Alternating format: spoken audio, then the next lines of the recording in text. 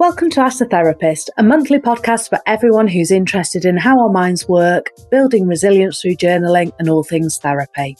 I'm your host, Sarah Rees, a mental health nurse and CBT therapist with over 20 years of experience in the field of mental health. Hello and welcome to episode 39 of Ask the Therapist with me, Sarah Rees, and today I have with me Natalie Englander. Natalie is a CBT therapist and she works in private practice and the NHS. We've known each other for a couple of years now. She's done some coaching with me and is one of my supervisees. So we meet on a monthly basis and I've been meaning to get her on the podcast for a while now. So it's lovely that we've finally found the time to do this. And we're talking about perfectionism. And I think it's such an interesting topic, and I think most people are going to be able to really relate to it. In clinical practice, occasionally we get people that present and come to therapy because of perfectionism, but generally people don't, because I think it's seen as quite a positive trait sometimes, and I'm not sure that everybody is aware that you can have support and therapy to reduce some perfectionism if it's having a negative impact on your life, or you just want to work with it better if you know it has an impact and could escalate. So generally we will see people with anxieties or low mood, and actually when we spend time with that person, perfectionism is kind of a feature of it, so we would work with it within that context. So it's often doesn't present as a standalone thing people come to therapy for. So I think it's something many of us can relate to at different times in our lives. We've maybe thrown ourselves at something and really wanted to get it done perfectly, and that's caused a lot more stress. Or maybe it's within every area of our lives, and some people definitely would identify as perfectionism. So Natalie specialises in working with people with perfectionism. That's her real specialist area. So she's going to really help us understand it more, share some tips and tricks. And she also does a really fantastic mindfulness course, an 8-week course that's online. All the links will be in the show notes. And she's going to do a little 5-minute meditation for us as well. That's halfway through. I really enjoyed it. And I'm going to see if I can pull out that meditation and I'll share it on the podcast as an individual 5-minute exercise, because some of you might be jogging or walking or driving and want to come back to it at a later point. So it will be on there as a little mini bonus episode. So I really hope you enjoy this episode. I know I did. Okay, take care. Enjoy. Welcome to the podcast, Ask the Therapist, Natalie. Thank you for coming on. Thank you very much for having me. Great to be here. Pleasure. Good. I'm going to start, as I've been doing the last few podcasts, with a quick fire round, just so we can all get to know you a little bit better. Are you an early bird or a night owl? Oh, definitely a night owl, unfortunately. Would you like self-help books as a therapist or Netflix? Netflix, definitely Netflix. And I know the answer to the next one as well. Dogs or cats? Absolutely dogs, 100%. There's lots of gorgeous pictures of you with your dog on your Instagram. Oh yeah, Minnie. She is exceptionally gorgeous. I might be a bit biased. Nightclubs or gym? Oh, probably neither, but if I had to pick, definitely a nightclub. Very good. And what is your favourite book? I don't really have one. Okay, maybe Bird Song, which is a book about the war. Oh, I think I've seen that. Is that a film as well? Oh, I think it might be a film actually. Yeah, it was really good. Oh, very good. And chocolate or crisp person? Crisps, unless it's the time of the month, and then it would be chocolate. So a bit of both. What's your favourite ever film? I would say Braveheart, which is also another film about a war. So I guess I just think I like war stuff. It's a bit dark. I've not watched Braveheart for years. Oh, I love it. So good. I don't know why I love it. There's so many other great films. Maybe it's all the uniforms they wear or kind of don't wear. Yeah. And are you mindfulness or running? Mindfulness. Oh, I could have guessed that maybe as well. Are you a night out with 10 friends or do you just like a cozy 2? Oh, that's a tough one. Probably a cozy 2. Oh, that's nice. Very good. Thank you for answering those. That's right. Helps with my nosiness. I'm always really fascinated at why people kind of choose to be a therapist. Can you tell us a little bit about how you arrived at being a CBT therapist? Yeah, so I think it was ever since I started studying psychology at A-level, I remember just thinking this is so cool and fascinating and interesting. And I think prior to that, I'd also experienced my own mental health difficulties as a child. So I think those two combined together, I just sort of knew it feels like I've always wanted to be a therapist. Did you have therapy? I have had therapy before. I think, though, it was more the sort of intrigue around, like, why do we sometimes struggle with anxiety, or why does our brain work this way? So I think I was just really fascinated by it. And definitely, probably, I imagine all therapists say we're usually inclined to like to help people. I think that factored in there as well, which helps when you've struggled yourself. It sort of gives you more of that compassion, I guess, to want to help others. Yeah, definitely. You get that empathy. And you've got a real curiosity, it sounds like, as well. Yeah, absolutely. And I think sort of from that point, I was really driven to do my psychology degree, get lots of experience, and then go straight on to do my postgrad diploma in CBT. And to be honest, possibly driven by the perfectionist in me, I decided to do another postgrad diploma in CBT for children and young people because I think I wanted to feel like I had a really deep, expert understanding of CBT, like across the lifespan. And I guess even since then, I've had opportunities to train in other modalities, but I haven't wanted to because I kind of pride myself on being pure CBT therapist and flying the flag for CBT. Fantastic. And what are your roles? I know you do a number of things, don't you, as a CBT therapist? Yes, probably too many things. So I work full time in the NHS as a deputy clinical lead for a mental health service called IAPT, where I live in Hertfordshire.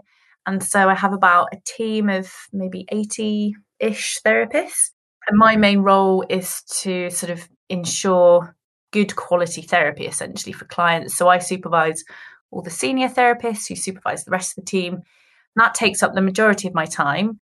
But because I'm a bit mad, I've condensed that into less days so that then I have some other free days to do my private practice work, which I love doing. And that's where I see one-to-one clients for online CBT and run my online mindfulness courses, and then do other sort of bits and bobs, writing articles, coming onto podcasts like yours, those sorts of things. So busy, busy, busy.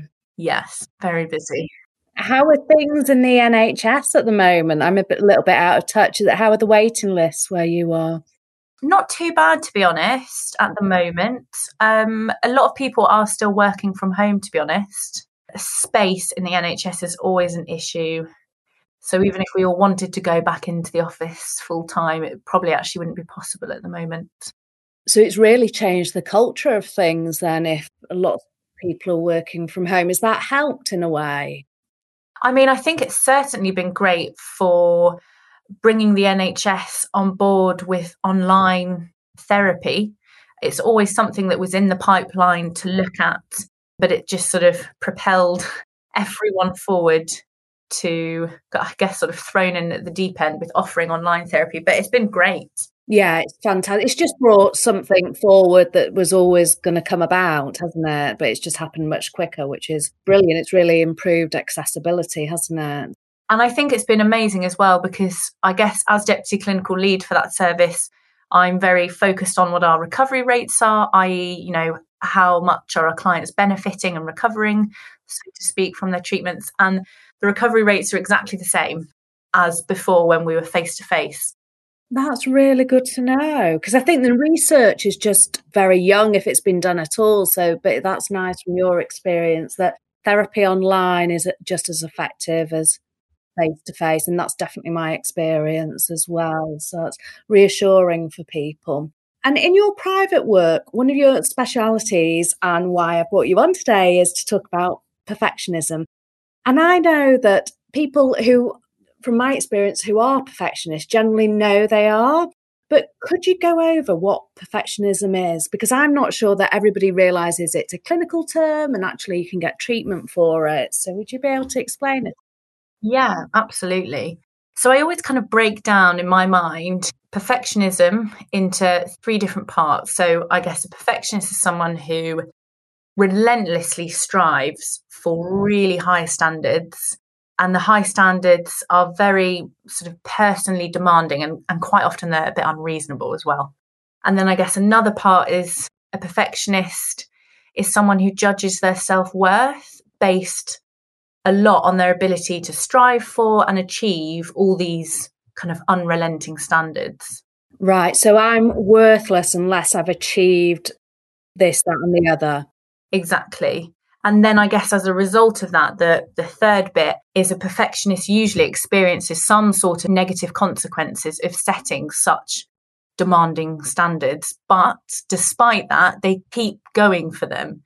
They keep striving, even though it's having a huge cost to them. So the fear of not being perfect is pretty high then. Yes, absolutely. It's sort of, unless I get this done perfectly, or unless I achieve 100%, then I failed, or then I'm a failure. And I always like to sort of point out when we're talking about perfectionism that it's perfectly fine to have high standards, but what often isn't so fine is the way in which we pursue or try and achieve those standards when we're a perfectionist. So if we're doing it for the neglect of ourselves, for example, if I'm not eating and drinking because I, have to get something perfect. Yeah, exactly. And I think perfectionists, they often either fail to meet whatever standards they've set, and then they fall into self-criticism, I'm worthless, I'm rubbish, etc. Or they meet the standards, but instead of then sort of thinking great and relaxing, they'll tend to think, even if it's a bit subconscious, they'll tend to think, well, the standards obviously weren't demanding enough. I need to set the bar higher next time. So they just continue on and on. And I suppose the other thing that I've seen in clinical practice is that some people, they don't feel they're perfectionists because they don't actually do any of these things. So they think perfectionist is somebody who's like really high standards and striving, but on top of things and has everything perfect. But they don't associate with that because they don't do anything unless I can do it perfect. I'm not doing it at all. And it's almost paralyzing. Yeah, absolutely. You can get the other end of the spectrum where someone perhaps procrastinates a lot, they avoid a lot, because I mean, gosh, it's a lot of pressure when you're wanting to be perfect, that sometimes it's easier to just not even try at all. So we might avoid things where we're worried that we might fail or we might not do amazingly at it. And that can then look like quite a different picture to someone who's perhaps always striving. But underneath what's happening is usually the same sort of mechanism, coming down to that self-worth, being judged by your ability to kind of do the things you want to be able to do. Yeah, that makes a lot of sense. And you just mentioned before, part of your journey stems from being a perfectionist. Can you tell us a little bit about your experience or your journey? Yeah, so I think that my perfectionism probably started when I was a teenager, around the time of sort of doing GCSEs, A levels.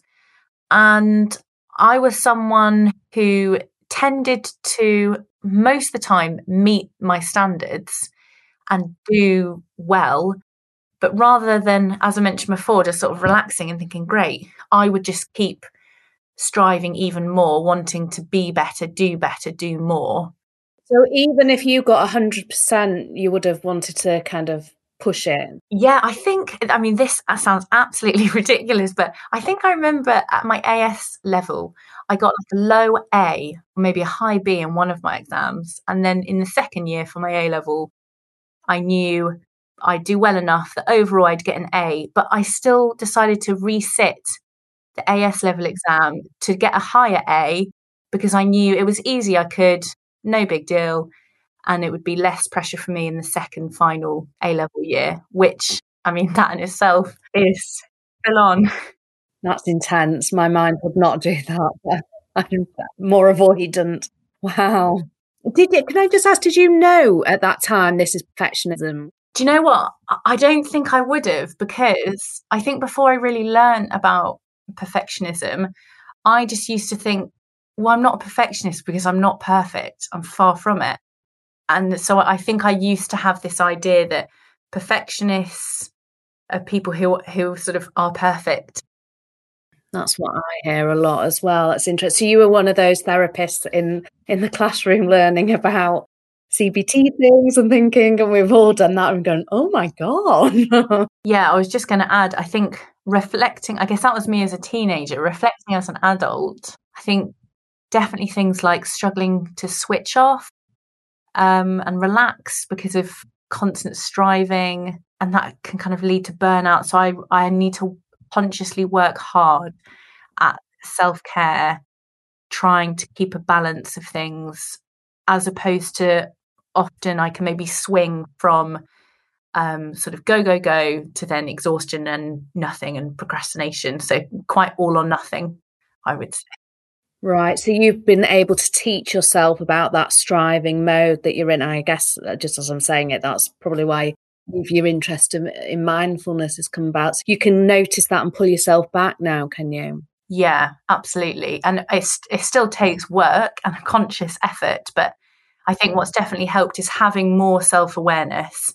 And I've sort of achieved that through journaling and having my own therapy and mindfulness. That's really interesting. And perfectionism is often associated with being a positive attribute. So what are the downsides for people? Because I mean, it's the kind of thing that people say in job interviews. My problem is that I'm so perfect and I've got perfectionism. I do everything to a high standard. But there are downsides. I think people should take that out of job interview answers now, shouldn't they? Yeah, definitely. I think a lot of people do think of perfectionism as something positive because it's usually seen like, well, that's brilliant. The person's pursuing excellence and they're working really hard to challenge themselves, etc. And people usually say, you know, it's good. It makes me organized and efficient. But I think, yes, having high standards and goals are great, but actually sometimes they can get in the way of our happiness. And they can actually affect our performance as well. So how would that work? If we have that kind of excessive drive to achieve ever higher levels of performance and sort of perfect everything, it can be self-defeating because it doesn't give us much chance of meeting our goals or feeling good about ourselves, and it creates so much pressure, which is bound to make you feel constantly on edge or tense or stressed out. And just lean to burnout, that would be a huge risk, wouldn't it? So that as employers get maybe more aware of mental health and get more informed, that's maybe how they're seeing it, could see it as well now, that actually this person might struggle managing that striving element. And I think usually your self-worth is quite vulnerable. I guess what I mean by that is if you don't reach those standards, which are usually quite difficult because you've set them so high, you just set yourself up feeling like a failure. And you mentioned before that self-criticism is a big element of this. Yeah, absolutely. Definitely self-criticism is a big part of being a perfectionist. But there are other negative things as well, like mistakes feel like a huge catastrophe, as opposed to, say, a high achiever who's not a perfectionist. They might make mistakes and learn from them. And be able to move forward quicker. Yeah, exactly. And a perfectionist will always usually feel like a failure or they're not good enough. They don't like uncertainty. Often goals are unrealistic. I guess there's just a whole host of things. And it's funny because as I say this, as a human, I want to say, yes, there are benefits to being a perfectionist and it's a positive thing. But as a therapist, I know that's not really the case. which I've learned from working on my own perfectionism, that the cons do outweigh the pros. And you can have high standards and achieve great things without all the downsides of perfectionism. Yeah, it's that valuing the kind of non-doing, isn't it, to get the balance, and that actually the calmer we are and the more in control we are, more boundaries we are, we actually probably save ourselves time, make less mistakes sometimes, don't we, because we're more in control of things. Yeah, absolutely. That's really a useful oversight. So I think, sometimes there are times where people have perfectionism and they could actually really benefit from therapy. Do you say a little bit about when somebody should get help? Because I think lots of people might not realise that they can get help with their perfectionism to reduce it and get a bit more balance. Yeah, definitely. I think if you notice any of the signs of perfectionism, then why not go talk to someone about it? And I guess that's why it's good to become aware of some of the signs, because they might be things that you haven't maybe connected to perfectionism, like struggling to make decisions. I drive my fiance mad because I struggle to make decisions because I want to make sure it's the best, right, and perfect decision. Right. Or reassurance seeking, excessive organising, procrastinating, that black and white thinking, sometimes sort of giving up easily or not quite starting things because you don't want to do it unless you know you're going to be really good. I guess any of those sorts of things, if you notice the signs, then I think it is important to get help, because perfectionism can lead to other problems like anxiety, depression, low self-esteem. It can also be a risk factor for not only depression, but also eating disorders as well. So that's really interesting. It sounds like, because maybe what I would have said is kind of when it's impacting your life, but what you're kind of saying which I think is a better approach, is awareness is key, isn't it? And actually, some people come along and they have 2 or 3 therapy sessions to get more aware of patterns of their thinking style, what's going on for them, and can put in some really useful strategies that in the long term are much more beneficial. And actually, that's how we should be working with our mental health, more preventative rather than waiting for things. Yes. Yeah, I completely agree. You're absolutely right. Normally we would say if it's not having an impact, then perhaps it's not a problem. But why wait until it potentially is a problem when just building a bit more self-awareness and learning a few strategies can make the world of difference. And I think sometimes we might not realize the impact perfectionism is having on us because we're so caught up in wanting to strive and achieve that we just sort of think, well, this is part and parcel of being the best that I can be. Yeah, that makes sense. It's really interesting. And what does the research say about most effective treatments and therapy for perfectionism? Well, CBT is Yay! certainly Bias, aren't we both? CBT therapy. yeah, I would say if it wasn't recommended for perfectionism, but it definitely is. Yeah, it's got a good evidence base, hasn't it? Yeah, absolutely. And one of my favourite sort of big dogs in the CBT world is Roz Shafran. I've attended lots of her trainings on perfectionism. She's also written a book called Overcoming Perfectionism, which is based on CBT principles. And in CBT, with perfectionism, we'd mainly work on challenging your perfectionistic thinking and trying to reduce perfectionist behaviours, and then try and create a bit more flexibility with all those stressful rules that we set for ourselves and try and build our self-worth, essentially. Yeah, so they're the common kind of target areas of treatment. And you do a mindfulness course online as well for people, which I know you advertise through your Instagram account and your website. And you've mentioned that mindfulness has helped you with your perfectionism. How does that work?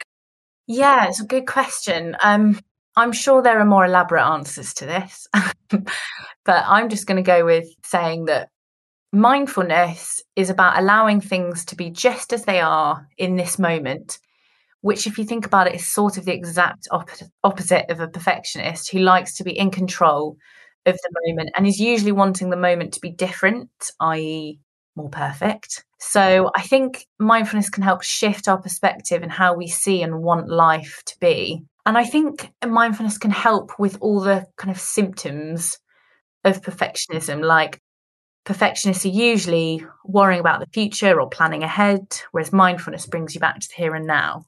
Or perfectionists tend to focus more on the negatives, whereas mindfulness can help you focus more on the positives and develop more appreciation for life. And then more of the usual things that people have probably heard of if they have come across mindfulness. You know, it can help reduce stress levels. I'm probably yet to meet a perfectionist that isn't a little bit stressed out. I think something I've loved personally is that I think perfectionists can get quite serious about things needing to be perfect. Whereas I love that mindfulness sometimes uses a bit of humour to almost laugh at, I guess in a nice way, some of these ridiculous sort of thoughts and strivings that we might have in our head about needing to be so perfect. So you can almost sort of take a different approach with your thoughts. And when you notice the I'm not good enough thought come up, or the this needs to be perfect, almost just saying it out loud and kind of thinking, oh, here's the I'm not good enough thought again. Thanks for coming. So you get a bit of distance from it, and they lose the power then. I was just thinking as well, I know that some people that I recommend mindfulness to would say, I'm not doing it properly, I can't do it, I'm not. And I guess, you know, they worry about doing mindfulness properly, which is not mindfulness. So I wonder if the skill of kind of just letting go and not overthinking it is really good for kind of perfectionism and managing those kind of thoughts. Because you have to allow yourself not to do it properly, don't you? That's the whole point. Yeah, which that in itself is a great experiment for a perfectionist to tolerate doing something that they don't feel like they're good at. But in my mindfulness course, I can't tell you how many times I will say and sort of reassure people that there's no right or wrong way to do this. And I kind of think of it like when we talk about marketing, how someone needs to hear something 7 times before they buy. I sort of take that approach in my course. They need to hear it sort of 7 times every session before you start to believe it. Yeah, absolutely. That's really, really good. And if somebody's listening to this episode and thinks, okay, I really need to make some changes, what are the things that they could start doing from today? Are there some kind of common practical tips or strategies? Yeah, I guess something that I've personally found helpful is, I know it might sound a bit cheesy, but try and live by the mantra, done is better than perfect. I think particularly if you're someone who procrastinates because, you know, you don't want to do it unless you know you're going to do it amazingly, that really done is better than perfect. And sometimes I like to reassure myself, not in an arrogant way, but that it's likely that your version of done is probably pretty excellent in everyone else's eyes. Yes, yeah, that's really good. I've not heard that one before, but one that I've heard on, I think I've seen the quote sometimes, is progress, not perfection. So always thinking about getting some progress, but not focusing on perfection. And I think, procrastination comes up a lot with the clients I see who struggle with perfectionism. So I think just learning some practical strategies to tackle procrastination sort of straight from the off can be useful. And there are so many ways, or sort of so many practical strategies that help with procrastination, whether it's setting a time limit to do a piece of work, or getting the worst task done first, or maybe working the other way, sort of building momentum by ticking off the easier ones first. That's usually what I do. Probably still slightly procrastinating, avoiding the worst task, but that gets me going. It's getting the momentum, isn't it? Often it's the starting that's the problem. And it's huge procrastination, isn't it? People find it really tricky. Definitely. And there are so many different things you can do to help with procrastination. And, you know, that's a big part of perfectionism. Even if you can just tackle procrastination, that will help you a lot. I guess something about trying to reevaluate how important achieving is to you. Because I know we've mentioned now this idea that, your self-worth or your self-esteem can be quite reliant on your ability to achieve things and strive and be the best. So I think it's really important to try and develop other ways of feeling good about yourself so that you're not left with the only way I can feel good about myself is to achieve academically or to have a perfect house or whatever it might be. So put more eggs in the self-worth kind of basket.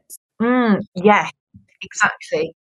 Or I guess thinking of eggs in a basket, not having all your eggs in one basket, in the sort of the achievement basket, having your eggs in some other baskets as well. Yeah. What about kind of getting people to kind of do things not perfectly? Yeah, that's definitely useful. I'm just tolerating how that feels. And sometimes it can actually be quite fun. So there might have been so many things that you wanted to do that you just haven't done because you don't like the idea of not doing it perfectly, whether that's, learn an instrument or take up a new hobby or make some new friends, whatever it might be. And I guess that's another way that kind of therapy can be useful because we become kind of accountability, don't we? That you have to go away, practice and come back and kind of say how you got on. Because there's a tendency to put, oh, that's a good idea, I'll put it in a drawer. Yes, and never do it. Exactly. You kind of get your own cheerleader, I guess, from your therapist who's encouraging you. Come on, let's try these things. Let's get outside your comfort zone a little bit. Do you come across many people that think, have a worry about not doing therapy perfectly and not being a good kind of client? Yes, that does come up. And I think it can come up as well with home practice tasks. If someone's needing to do a thought record, for example, they might feel quite anxious about it, wanting to make sure that they've done it correctly. And I guess it's just about having that awareness and having that initial conversation. Again, how similar to mindfulness, there isn't really a right or wrong way to do this. Let's just be curious and just give it a go and see what happens. That's all we can do, is try our best. And again, that mantra, done is better than perfect. Yeah, and keeping that front and centre. And kind of with the work that people do often in between sessions, any information is good information. So even if there's a struggle with it, that's really useful because you can unpick what the process was and what was going on there, can't you? Yeah, exactly. And it's kind of really similar to in a mindfulness practice as well. If you feel like your mind keeps wandering off, again, you haven't done it wrong. It's just noticing that today your mind kept wandering off. It's just building that self-awareness, I think, that's really key. And that leads us on to my next question about, would you like to do a 5-minute mindfulness practice or just a few minutes for us? Because I think we've talked about it so much today and nobody's ever done one before on the podcast, and it might be a nice kind of little treat for people. Yeah, no, I'd love to. And I think, I guess there are lots of different ways to practice mindfulness. You can do that formally with meditation practices or informally where, maybe you're walking down the street and you practice noticing everything that you can see around you. That's being mindful. What I think might be a good one to do is a breathing space. So it's a sort of halfway house between an informal and a formal practice. And it used to be called the 3-minute breathing space. But now we're not allowed to say that because it's changed to being called the 3-step breathing space. Why is that? Because yes, 3 minutes is great, but actually you could do it in a minute, or you could do it in 5 minutes, 10 minutes, 15 minutes, or 5 minutes, as we might do now. Okay. So, shall I fire away? Go for it. Yeah, I'm just getting myself comfy. I suppose if people are driving, don't close your eyes or lose concentration on the road. Yes, maybe don't do this for driving. Listen to it later on. Okay, so sitting comfortably and closing your eyes if that feels comfortable for you, or if not, just lowering your gaze. And we'll begin with the first step, which is being aware, really aware of what's going on with you right now. So becoming aware of what's going through your mind, what thoughts are around. And here, as best you can, just noting the thoughts as mental events. So we note them, and then we note the feelings that are around at the moment. And maybe turning toward any sense of discomfort or unpleasant feelings. So rather than trying to push them away or shut them out, just acknowledge them. Perhaps saying, here you are. That's how it is right now. And the same with sensations in the body. Are there sensations of tension, of holding, something else? And again, awareness of them, simply noting them. Okay, that's how it is right now. So we've got a sense of what's going on right now. We've stepped out of automatic pilot. And the second step is to collect our awareness by focusing on a single object, the movements of the breath. So now we really gather ourselves, focusing attention in the movements of the abdomen, the rise and fall of the breath. Spending a moment or so, focus on the movement of the abdominal wall, moment by moment, breath by breath, as best we can. So that you know when the breath is moving in and you know when the breath is moving out. Just binding your awareness to the pattern of movement down there. Gathering yourself and using the anchor of the breath to be really present.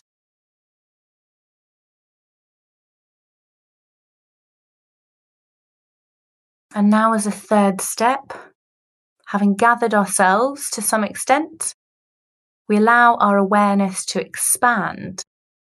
So as well as being aware of the breath, we also include a sense of the body as a whole, so that we get this more spacious awareness. A sense of the body as a whole, including any tightness or sensations related to holding in the shoulders, neck, back or face. Following the breath as if your whole body is breathing. Holding it all in this slightly softer, more spacious awareness. And you might like to ask yourself with gentle kindness, what do I need for myself right now? How can I best take care of myself in the next moments of my day?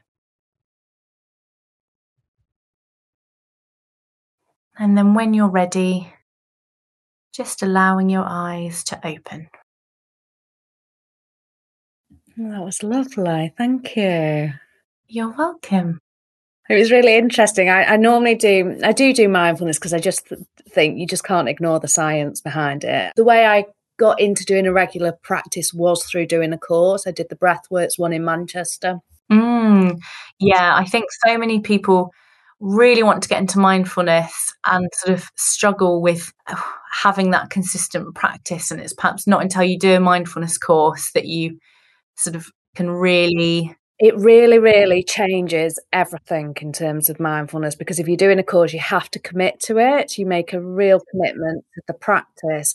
And when you do, that's when it's really transformative. So, yeah, you've got accountability there. And to be honest, I think I used to think I knew what mindfulness was. And then I did the 8-week course myself as a participant. And then I was like, okay, there's a bit more to it.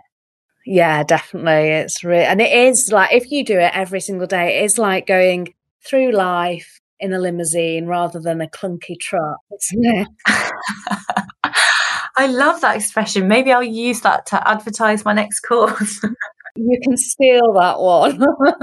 I'll let you have that. But I normally do it in the morning or at times where everything's calm. So I think this is the first time that I've ever, well, I don't Well, when I've done it, because I'm doing a podcast, I'm quite a little bit anxious, a bit of adrenaline. It's a kind of really different to do it with those sensations going on. Yeah, I think that's why it's great, because this breathing space that we call it, you can do it sort of at different points throughout the day just as a way to check in with yourself, or you can use it as a responsive breathing space, i.e. use it when you need it. If you notice, oh gosh, I'm feeling a bit anxious, a bit stressed, then just take a moment, do a breathing space just to gather yourself. Yeah, I know lots of therapists do it between clients, don't they? Yeah, it's a lovely way to just sort of ground yourself for a few moments. And get into the right headspace. Oh, it's really lovely. Thank you for doing that. And my final question I ask everyone is, if you could go back to your 15-year-old self, what would you say to her and what advice would you give? I think that what comes to mind is my favourite quote, which is from Winnie the Pooh, and it's, "You're braver than you believe, stronger than you seem, and smarter than you think." I think that's the advice, or what I would say to my 15-year-old self, for sure. Oh, that's lovely. That's really nice, really sweet. So thank you so much for today. It's just been really, I think it's going to be a really useful episode for so many people. And if somebody wants to follow your work or do your mindfulness course, where's the best place they can, I'll put all the links in the show notes, but where's the best place they can get in touch with you or follow what you do? Yeah, so I mean, my Instagram would be a great place to go. I am the perfectionism therapist, but it's specifically the.perfectionism.therapist, where I mainly talk about, no surprise, perfectionism, but also low self-esteem and anxiety and mindfulness. Or there is my website, natalieenglander.com, and there's lots of info in there about having online CBT with me or signing up to my 8-week online mindfulness course. And that's probably also the best way to get involved with a few other bits that I offer, like my monthly wellbeing newsletter. That's usually a good way to stay in touch with any of my latest news, because that's where I usually announce things like if I'm going to be running a workshop or releasing a freebie. And speaking of freebies, I have a freebie which is called Mindfulness for the Modern Women. And it aims to be the ultimate guide to less burnout and more balance in 7 days. So I think it's brilliant if you're a perfectionist, but also I think it's useful for anyone, really. And then really exciting is that as of next month on my website will be my new blog. Oh, fantastic. Yes. Have you got your first blog post? What will it be? Oh, TBC. I'm not that organised. Probably still procrastinating a bit. But there's going to be lots in there about perfectionism, well-being, and therapy as well in general. Brilliant. Well, I will add all the links in the show notes and on the podcast page. And thank you just so much for your time, Natalie. It's been great. Thank you so much for having me. Oh, pleasure. Thank you so much, Natalie. Thank you for listening to Ask a Therapist. For more information about the CBT Journal, visit my website at sarahdrees.co.uk. You can also sign up to download your free guide to building emotional resilience, delivered straight to your inbox. You will then also receive regular newsletters where I share my blog posts, podcasts, and tips and strategies for better mental health and psychological resilience. Don't forget to review and subscribe to the podcast, and you can also share episodes on social media using the hashtag AskTheTherapist. This episode was written and presented by me, Sarah Rees, and edited by Big Tent Media and produced by Emily Crosby Media.